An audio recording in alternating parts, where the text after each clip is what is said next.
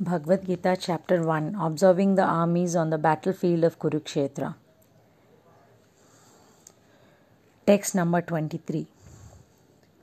Yotsamanan avekshaham yetra samagatah dhritarashtrasya durbuddheyar yuddhe priya chikishava.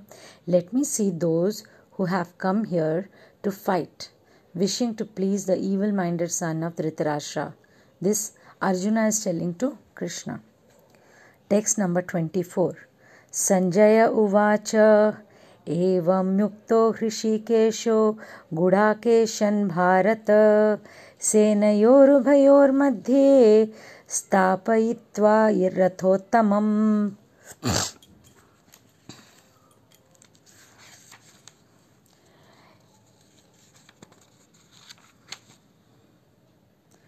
Sanjay said, O descendant of Bharata, being thus addressed by Arjuna, Lord Krishna drew up the fine chariot in the midst of the armies of both parties.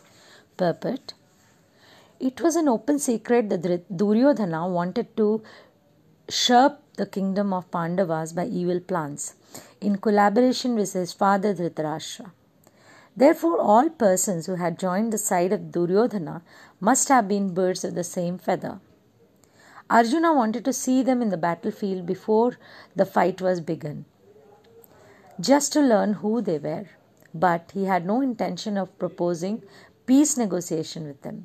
It was also a fact that he wanted to see them to make an estimate of the strength which he had to face, although he was quite confident of victory because Krishna was sitting by his side. In this verse, Arjuna is referred to as Gudhakesa. Gudha means sleep. One who conquers sleep is called Gudhakesha. Sleep also means ignorance. So Arjuna conquered both sleep and ignorance because of his friendship with Krishna. As a great devotee of Krishna, he could not forget Krishna even for a moment, because that is the nature of a devotee. Either in walk or in sleep, a devotee of the Lord can never be free from thinking of Krishna's name, form, quality and pastimes. Thus, a devotee of Krishna can conquer both sleep and ignorance simply by thinking of Krishna constantly. This is called Krishna conscious or Samadhi. As Hrishikesha, or the director of the senses and mind of every living entity, Krishna could understand Arjuna's purpose in placing the chariot in the midst of the armies. Thus he did so and spoke the following words. What Krishna spoke we'll see tomorrow. Namaskar. Now, yesterday's topic I told what is the connection between politics and spirituality. I'll just give a hint here.